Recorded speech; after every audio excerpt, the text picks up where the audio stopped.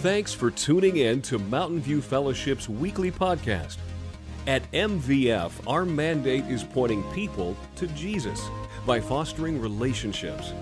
We know Jesus cared for people and placed a lot of emphasis on relationships. So we do too. We believe that we're created for relationship with God and that He gave each one of us a desire to belong. If you'd like more information about MVF, connect with us at mvfcolorado.com. Now, stay tuned for this week's message. Hey, welcome to our fourth and final week of this series.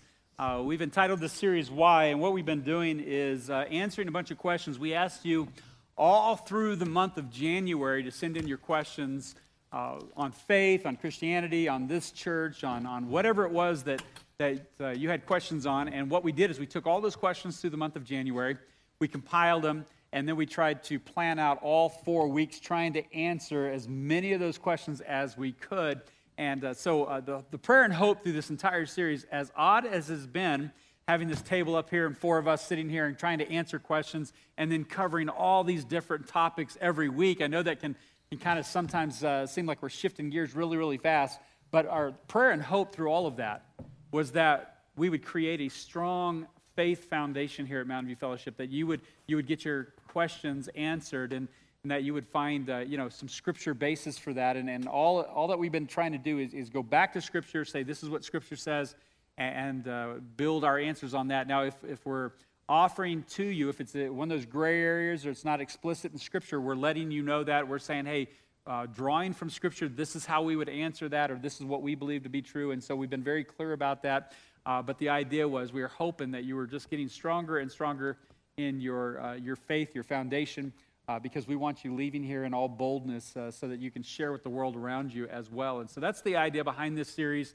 I know we've heard from many of you. You said you've been walking with Christ for a long time, but there's always this one nagging question, something you couldn't answer. And so you didn't have a format to be able to ask the question. And finally, we have this format. And so we hope that this has been helpful for everyone in the room.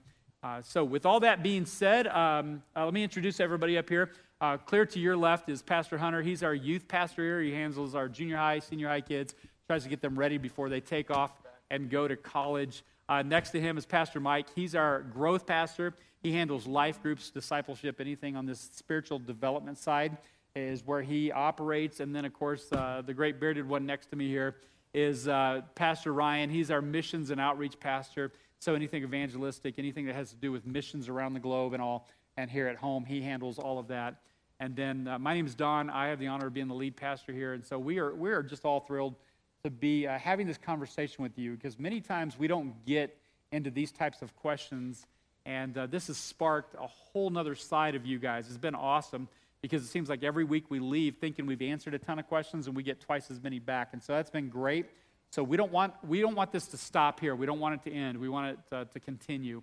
And so keep sending those questions in. So Mike has been emceeing this whole thing, so I'm going to turn it over to him, and we're just going to jump right into it this morning. All right. So we've covered death. How about taxes? Should we cover taxes today? No, we'll hold that off. All right. Instead, let's talk about worship. The question is, coming from different faith backgrounds, why do we use a particular style of worship? Why not hymns? Why not have more solos? I think it's important to understand, for me, when I was thinking about this question, that worship is so much more than just the music that we have on Sunday morning. I think we've gotten into the habit of calling what we do just what we just experienced is the worship part of a Sunday morning, but there's actually so much more to the word worship. It's that word in and of itself is mentioned over 8,500 times in Scripture, and it's not always related to music. So there's that aspect first and foremost. For me, in looking at it, I tend to like words, and so I wanted to know what worship actually means. And some of you probably have already heard, but the literal translation of the word is just to ascribe worth. And how that looks to us as Christians is to ascribe God's worth through our glorifying Him and our serving Him. The ways that we go about our worship might look different, and it's not only going to be through the music. Louis Giglio kind of summed it up real quick. He says, Worship is a response, both personal and corporate, to God for who he is and what he has done, expressed in and by things we say and the way we live. So if I can just be personal, I've been raised in a church pretty much my entire life. My early years were spent in the Catholic Church. And then after that, I started attending a church up the street from my house, which just happened to be in proximity to my house, and that's the church I ended up at. And so that was a denomination of Free Methodist. And then I went to various other churches while I was at college, whether it be Free Methodist or a smattering of denominations, but definitely have had experience in multiple churches. And in the last 15 years, I've been here at a non-denominational with Mountain View Fellowship. And I can say with absolute confidence, worship is different in all of those. And so I think that for you guys, some of you have come from different faith backgrounds. So for you, worship looks different. And some of that is kind of in the traditions or in the styles of worship that we have. And so to speak into that, I think one of the things we try to do is to use Scripture for how we try to speak into these things. And so for me, I want to use Scripture in trying to describe what worship can look like. So in the book of John, Chapter 4 is the story of the Samaritan woman. I believe that some of you who've been in church for a while might know the story. It's the gist of it is that this lady is at a well. Jesus asks her to give him some water, and she's surprised that he's talking to her because she's a Samaritan. That's kind of a real quick synopsis of it. But at the very end of it, she ends up talking to Jesus, and she says, "Sir, I perceive that you are a prophet. Our fathers worshipped on this mountain, but you say that in Jerusalem is the place where people ought to worship." Jesus said to her, "Woman, believe me, the hour is coming when neither on this mountain nor in Jerusalem will you worship the Father. You worship what you do not know. We worship what we know, for salvation is from the Jews. But the hour is coming and is now here when the true worshipers will worship the Father in spirit and truth. For the Father is seeking such people to worship him. God is spirit, and those who worship him must worship in spirit and truth." So in this, the lady's a Samaritan woman. Jews and Samaritans did not get along, and if you want to know more detail about that, we can certainly talk about it after this morning's series. But the more important part is that she was saying the Jews say we're supposed to worship here, and we say we're supposed to worship here. And what it boiled down to was their desires. Like the fact is you're worshiping, but it's getting now down to where do we do it? How do we do it? What style should we do it in? And I think where we land on the wrong side of that is when we interject our preference when it comes to worship. So, and I failed to mention, in all those churches that I've grown up in, I've seen worship go from a choir to a worship leader who played a keyboard, and then another instrument was added, and another instrument was added, and then another instrument was added. And each time it changed, there was always strife. People were not happy. But I can say with certainty that they were definitely not, they were the least happy when the drums were added. That all hell broke loose when the drums were on the stage on Sunday morning. And you're a drummer, right? Yes. Yeah. So I was subjected to a bunch of that, hey, why are drums now involved in worship?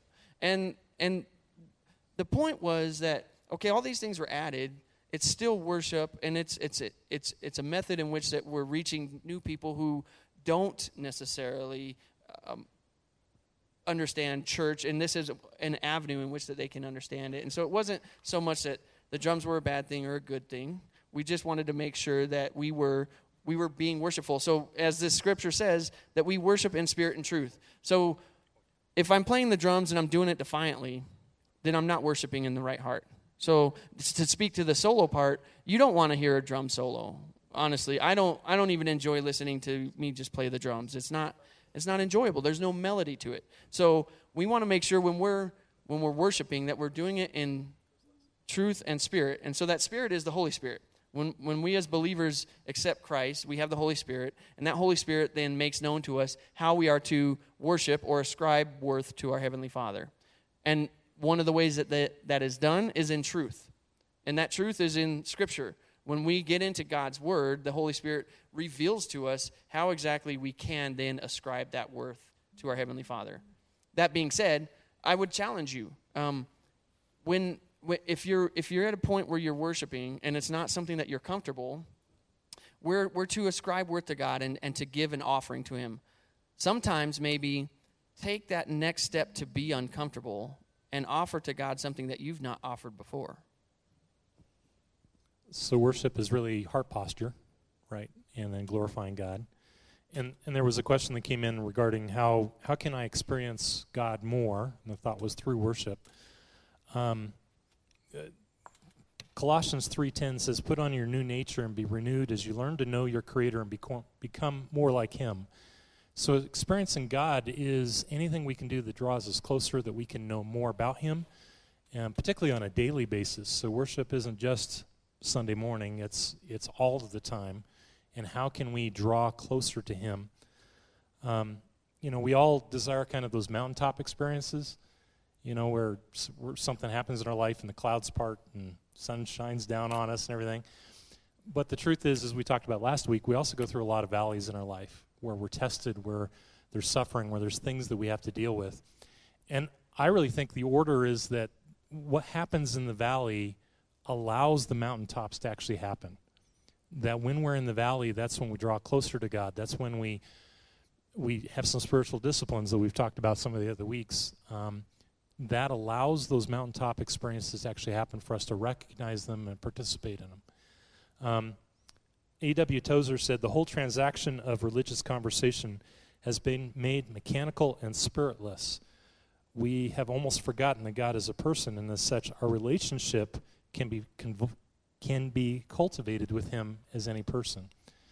So something I read a while back just said, your best friends, what do? You just get together and waste time. So maybe the best thing we can do with God is to get with Him and waste time, right? Not always come with an agenda, not always come with a lot of lists of things, but just spend time with Him. Anyone can date God, but the truth is the wise people are the ones who marry Him for life, right? To actually cling to Him and develop that. So one of the ways we can experience Him is to figure out our style of experiencing Him. We've been talking, as we've been sharing things, we try to share things that are biblical in nature, biblical law. We can call it out directly. What I'm about to share with you is something we'd throw under what's called biblical principle, which means I can't point to a specific verse on these things I'm about to share, but when we step back in Scripture and we look at the whole of Scripture, I think you'll see a pattern, and that's what I'm going to be talking about. And the pattern has to do with what are called the sacred pathways. God created each of us uniquely. Ephesians 2 says that we're His workpiece, we're His masterpiece, we're different.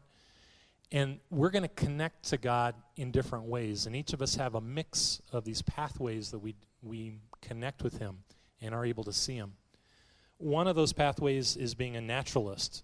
In other words, being out in nature, going on a hike, looking at a sunset, that may draw you closer to God. Some people, that's what they need to do. They need to get outdoors, and that's how they can experience Him best. Some are sensates, which means that you love God through your senses.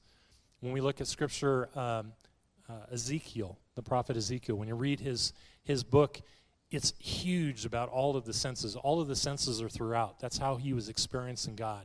And so maybe that's what you need. Maybe you need some sights and smells and things to be able to experience Him. Another is traditionalist, loving God through ritual and through symbols. The Ezra, another one of the biblical characters, he was a traditionalist. A lot of churches are traditional in nature. You go to a liturgical church and they always do things in the same order. People like that. It doesn't mean that our style is better or worse. It's just that some people are going to connect to the traditional style better. Some are aesthetics, which means you love God in solitude and simplicity. John the Baptist was an aesthetic. It doesn't mean you have to wear camel hair and eat locusts. You can do that, I guess. I don't know. Anybody ever do that? Not me. Oh, really? Okay, way to go. We're talking. Good job, Robert. But, sometimes just getting away from everything and that simple minimalist thought process brings you close to God because there's not as much around you.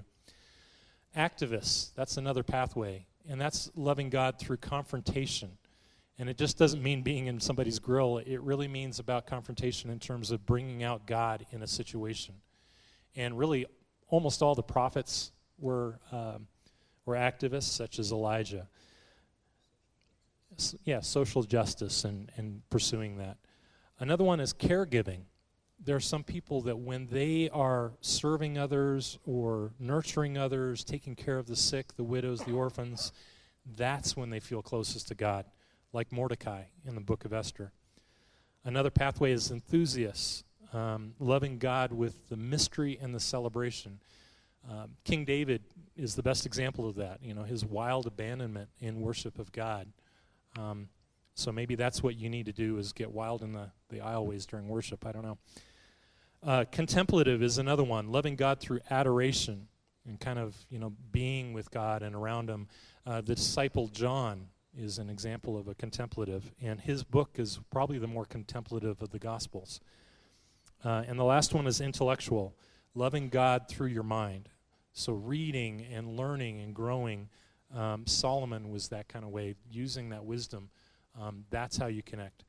And so the thought is you have these 9 different pathways, and maybe as I read them, 1 or 2 of them or a couple of them jumped out at you.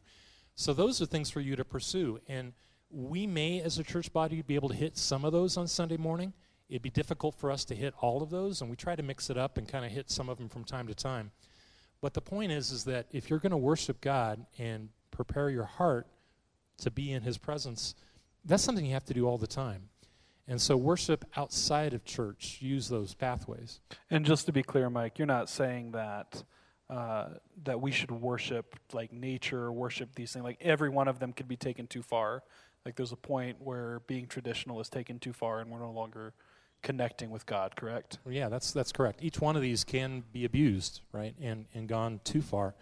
But the point is you're using them to connect to God. You're using these different styles to further your relationship with him. And if I went through that list pretty fast, if you're interested in finding out more of those about it, we actually have a class coming up called Expedition, which is a discipleship class. But at the beginning of it, we spend quite a bit of time talking about these different pathways and ways that you can also impact your own walk. So if during the week we're supposed to be worshiping and getting ready, what is our responsibility for worship on Sunday? Well, I think you hit a lot of it. Just getting ready for Sunday makes a big difference when it comes to Sunday.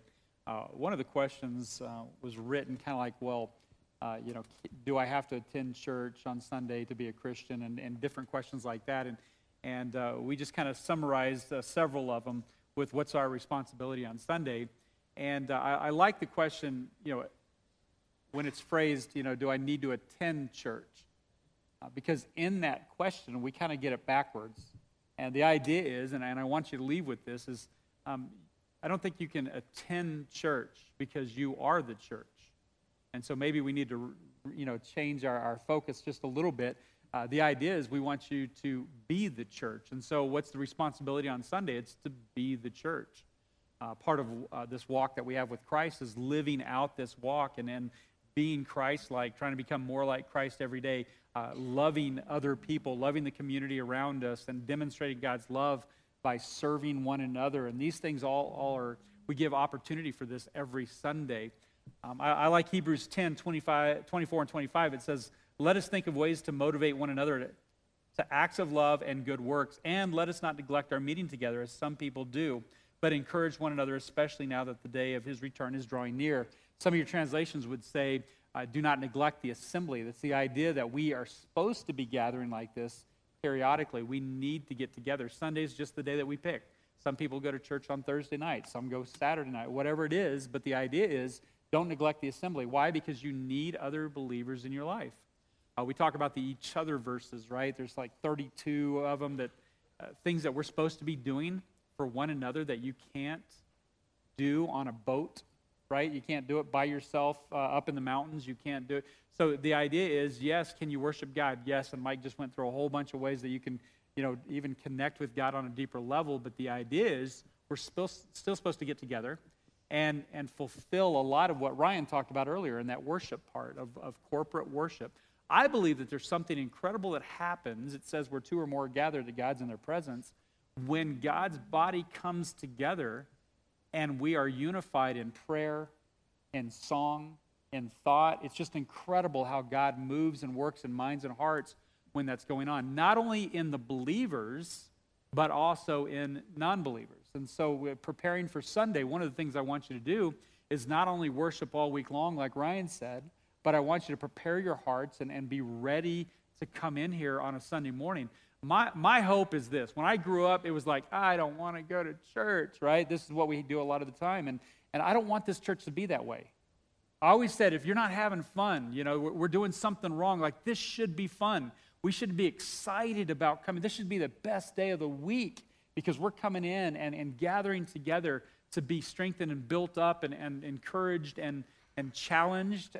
This should be a great day. We should be excited about coming in here. I want you to get to a place where every Sunday morning you can't wait to get here. Like, you get here early and you come in here early.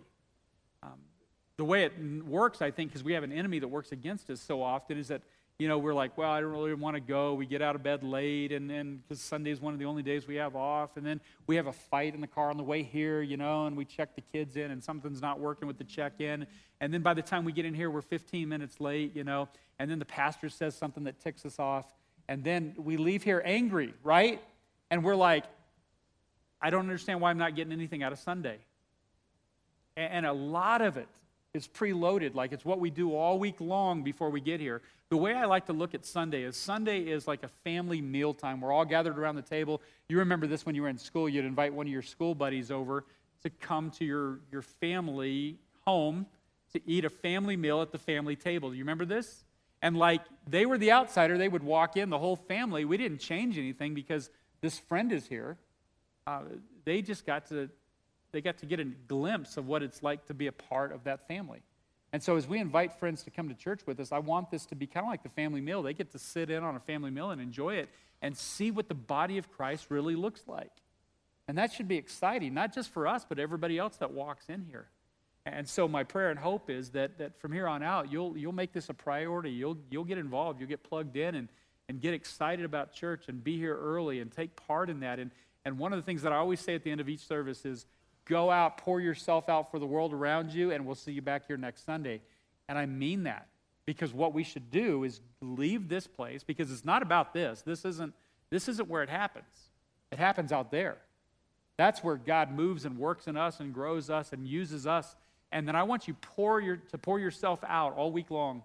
And then when you come in here, we gather, we worship together, we study together, we're challenged together, we encourage one another, we're built up, and then we're sent back out to pour ourselves back out again. And if you do that, I guarantee you Sundays will be completely different for you.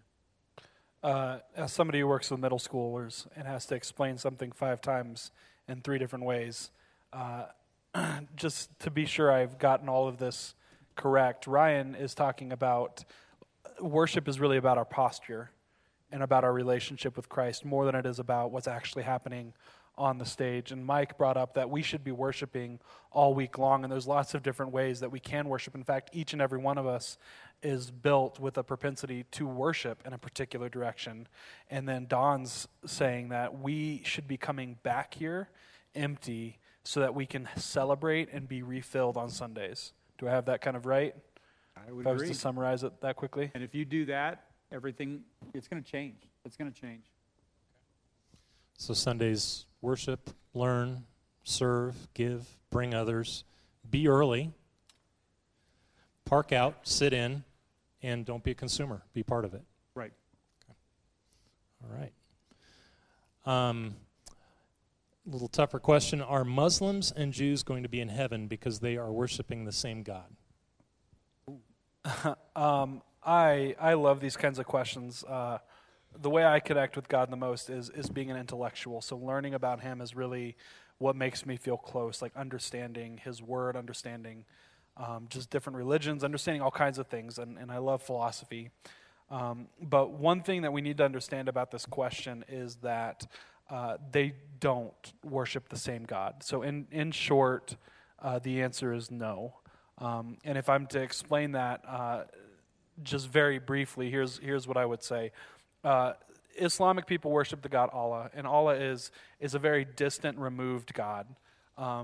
Looking at the history of Islam, it's very, it totally depends on who you're listening to tell the story as to what their history looks like. Just the general gist of it is there was one guy who received 66 revelations over his lifetime that nobody else was a part of, and he wrote those down, and that's what started Islam. Well, after his death, Islam became split, and it split again, and it split a fourth time, and so now we have all different kinds of Islamic denominations, if you will, and all of them fight with each other over what the correct way was. So Allah was never actually part of Yahweh, which is who the Jewish people worshipped in the Old Testament. That being said, Islam is also a very works-based religion. You don't get to know Allah until you are sitting before him after your death.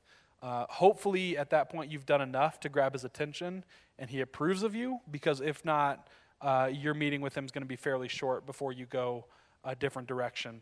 And that's Islam. So, and then if we turn to Judaism, what we would see is that they worshipped Yahweh in the Old Testament, and that is who we worship today. The difference is there was so many prophets that came along and prophesied about the Messiah.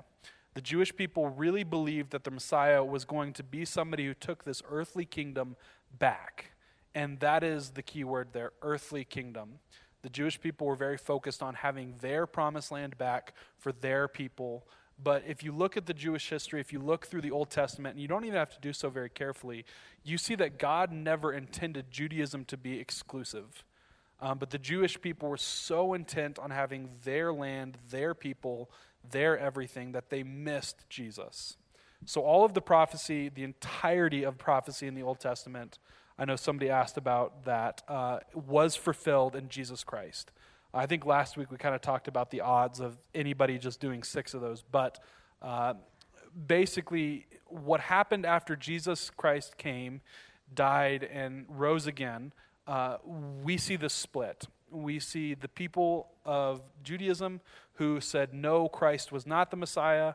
And then we see us as Christians who recognize Christ as the Messiah. And that caused us to split directions. Now, the Jewish people only believe in Yahweh, whereas we as Christians believe in God the Father, the Holy Spirit, and Christ himself.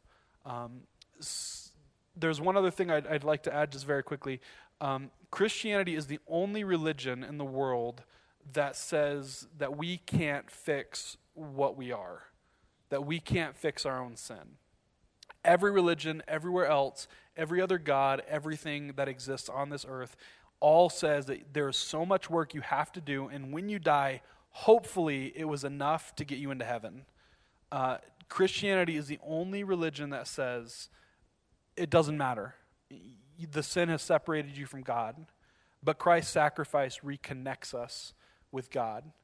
God literally said, there's nothing you can do to fix yourself, so I'm going to fix you for you.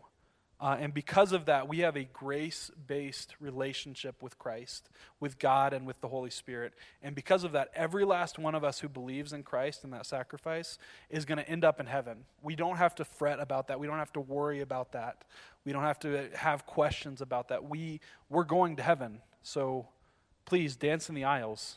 I don't know. Did that kind of sum it up? Yeah. I had a conversation with somebody in between services that was pretty upset with our take that Muslims and Jews are not going to heaven. And their thought was, these are people that are devoted to God. They're following God. It makes sense that a just God would let them in. And my answer to them is just really simple, that we only know one way to heaven. If we follow what Scripture says, it's very, very clear. I mean, Jesus' own words, John 14:6, I am the way, the truth, and the life. No one comes to the Father except through me. So just taking that statement alone, it's if we believe that what Jesus said was true, no one who doesn't follow Jesus gets through. It's a pretty simple thing, and yet it is hard. And if you're struggling with that statement, which again makes it seem like Christianity is incredibly judgmental, intolerant. I mean, there's a lot of different words that are said about that.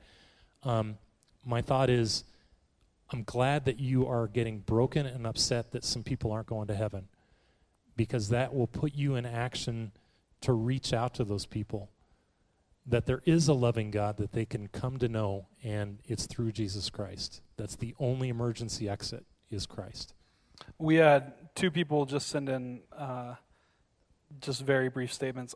Messianic Jews do believe in Christ. They're called completed Jews, and they still practice the things in the Old Testament along with believing in Christ. And then somebody asked if Mormons are Christian. They are not. Mormons believe vastly different than what Christianity does. And they will say things that sound very similar.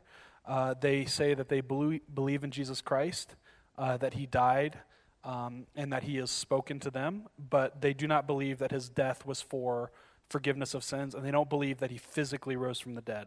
There's a very big difference there. They also believe that in their religion, everybody goes to heaven regardless. So how I can stand under my statement of we're the only religion that can be confident in that is Mormons have multiple levels of their heaven, and if you are Mormon, you have a chance to get into a much better level of heaven. Otherwise, the level that we'd end up at being non-Mormon is very much like we're already in right now, just eternal life. We're getting a number of questions from y'all, which is great. I was going to say. Asking about other denominations, Catholics, different things. Come see me after. Again, the quick answer on all of this is, if you believe in Jesus, if he's your Savior and you're following him, you're developing that relationship, you're keeping it going, and your heart posture is right, you're a Christian, you're in. So are there Catholics that are going to heaven? Yes. Are there Catholics that aren't? Yes. Because some are going through the motions of religion, but not necessarily the relationship with Christ. Are there Christians here in this church that are going to heaven? Absolutely. Are there people who call themselves Christians here at MVF that aren't? Well, some of us may be going through the motions and not having that relationship. So it's all key on Jesus, on you giving your life to him. Scripture says that. That's in Scripture. So John 3:16, Romans 10:9. I mean, we can just go through a long list of Scripture that'll support that. So come see these guys right afterwards if you want more clarification on that, okay? Yeah. And like something how we're you working on in the excluded yourself with background, that. we don't have a date for it yet, but we're talking about having a couple evenings where we have some teaching of basically comparative religions, respectfully just going through some different thought processes on who God is and why we think differently and supporting that. We'll let you know. We're kind of putting that together, so we'll let you know what that is. So Christianity is all about Jesus, about his. It's all about the relationship and recognizing that he rose physically from the dead for the forgiveness of our sins. Right, and that's Easter. And so, Ryan, what do we need to do to prepare for Easter? It's 7 weeks away. They mostly covered it, but even in our directed prayer this morning, I talked about the one habit. And just to kind of explain that a little bit, our one habit is it's an exercise that we're doing at Mountain View where at 1 o'clock each day we are to be praying for a certain individual that the Holy Spirit's put on our heart to be praying for to come to Christ. And so I would encourage you as we're working toward Easter, again, continue to be in prayer. If you don't have a one habit or an individual that God's put on your heart, that the Holy Spirit's put on your heart, be praying for that to happen. That you would be able to be praying for them to ultimately come to know Christ, but that could be through being invited to Mountain View or going to another church that's closer to them, whatever the scenario, but that they, as Mike is saying, that they come to know Christ most specifically. And the other would be more of a logistical and practical aspect would be we want to kind of take care of some things here at the church that we've that just need to be taken care of. So we actually have a church work day. I'm sorry, my iPad turned off here. It's March 21st from 10 to 2. So if you're interested in helping and you have a desire to fix things, we would love to have you come and serve alongside us. Make the house look nice before we have all these guests, right? So The one habit, put it in your phone. Just start right now. You're 50 days from Easter right now. And so for 50 days, pray for that person that you know God's calling you to reach. So it's 1 o'clock every day. Pray for that one person for 1 minute. That's all it is. So it doesn't have to be just at 1 o'clock either. That's kind of the reminder mostly, but and to be in the habit, just to be making sure that we're praying for them. But 1 minute, one person at 1 o'clock is easier to say than 1 minute at 2 o'clock. Anyway, no, that's why we stuck it at 1 o'clock, just because it's ones all the way across. But he's right. You can pray for him 20 times during the day if you want. It doesn't matter. We're just trying to get us into that rhythm of praying for that one lost person that we're called to reach. So, one of the other things that happened at Easter was that Jesus started communion. The Last Supper the night before his trials and everything. And so this morning we're actually going to share in communion. So I'm going to ask everybody who signed up to serve, if you'll head to the back and grab the elements and start passing them. We had some questions on communion, and so as they pass, we're going to go ahead and start to answer some of those questions. And one other thing about communion, which you may not know, if you're gluten-free, we want to make sure that you're able to have communion as well. We always have a gluten-free alternative, and it's on the back table too, so whenever they're being passed, you can grab it. So one of the questions was, why don't we have communion every week? Many of you came out of different denominations where they took it every week, or they took it once a quarter, or first Sunday of the month, or whatever. Honestly, Scripture doesn't tell us exactly. I know there are a lot of people that hang it on the one once a week. Pull it from each time that you gather, do this in remembrance of me. And so, but again, we can have that discussion later. What we've done is actually for the first 7 years of this church, we took it every Sunday. And what we realized is that sometimes we were rushing through it. Sometimes we just kind of took it and tossed it back and threw the cracker in and left. And when you look at, Matthew chapter 26, Luke 22, and then specifically in 1 Corinthians chapter 11, it places a lot of importance on communion. Like, it's important. We need to make sure that we're not, bringing condemnation upon ourselves.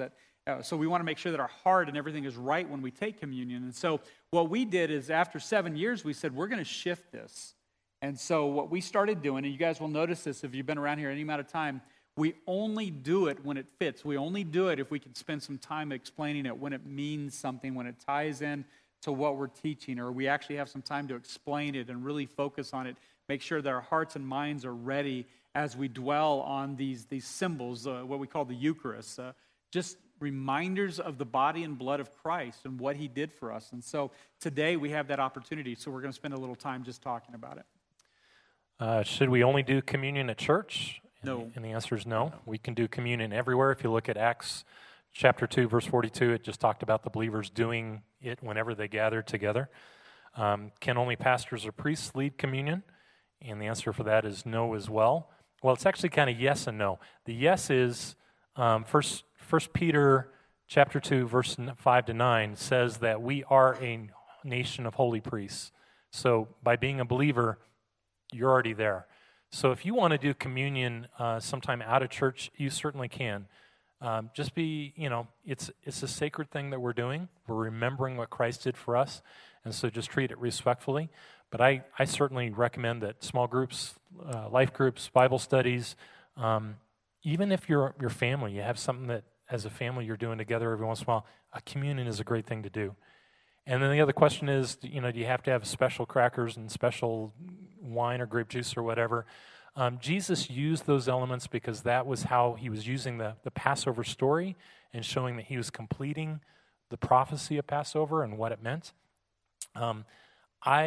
This is a Mike belief, but I believe that you don't necessarily have to do those exact elements.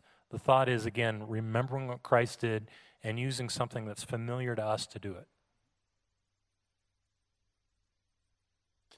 So I'm going to kind of lead us through communion meditation. So once you have your communion, if you don't mind bowing your heads and just kind of closing your eyes, I'm going to make just some statements here. And as I make each one, I'd love for us to contemplate what that means in regards to communion and just what that brings to your mind. Just be in prayer.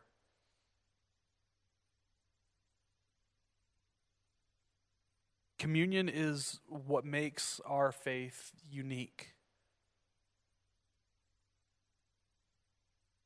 Communion is us admitting that we are broken and in need of a Savior. Communion was Jesus saying that he knows we are broken and that he was going to be that hero for us. Our God is the only one who recognized that we couldn't fix ourselves, so he would do it for us. When Jesus said, "This is my body broken for you," he was saying that his body would take our punishment. Go ahead and take the bread.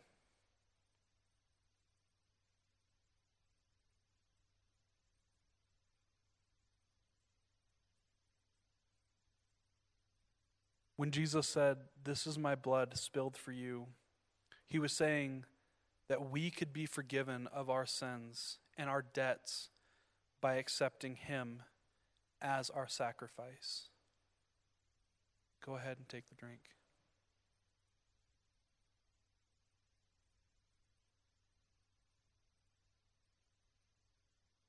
Let's pray together. Christ, thank you so much for your willingness. God, as a father now, I can't express how thankful I am that your sacrifice extends to everyone. I pray that you help each person in this room reach out to those around them to help other people see that you love them in a way that saves them, in a way that brings us into unity with you, in a way that will bring us to an eternal joy. God, I pray for every person in this room that we can start to understand and comprehend fully what your death and especially your resurrection meant for us. Christ, we love you, and on the days that we fail at that, we know that we want to love you. So, Lord, please take the glory and honor that we're able to give to you and put it towards your name. Amen. Thanks for joining us here at Mountain View Fellowship.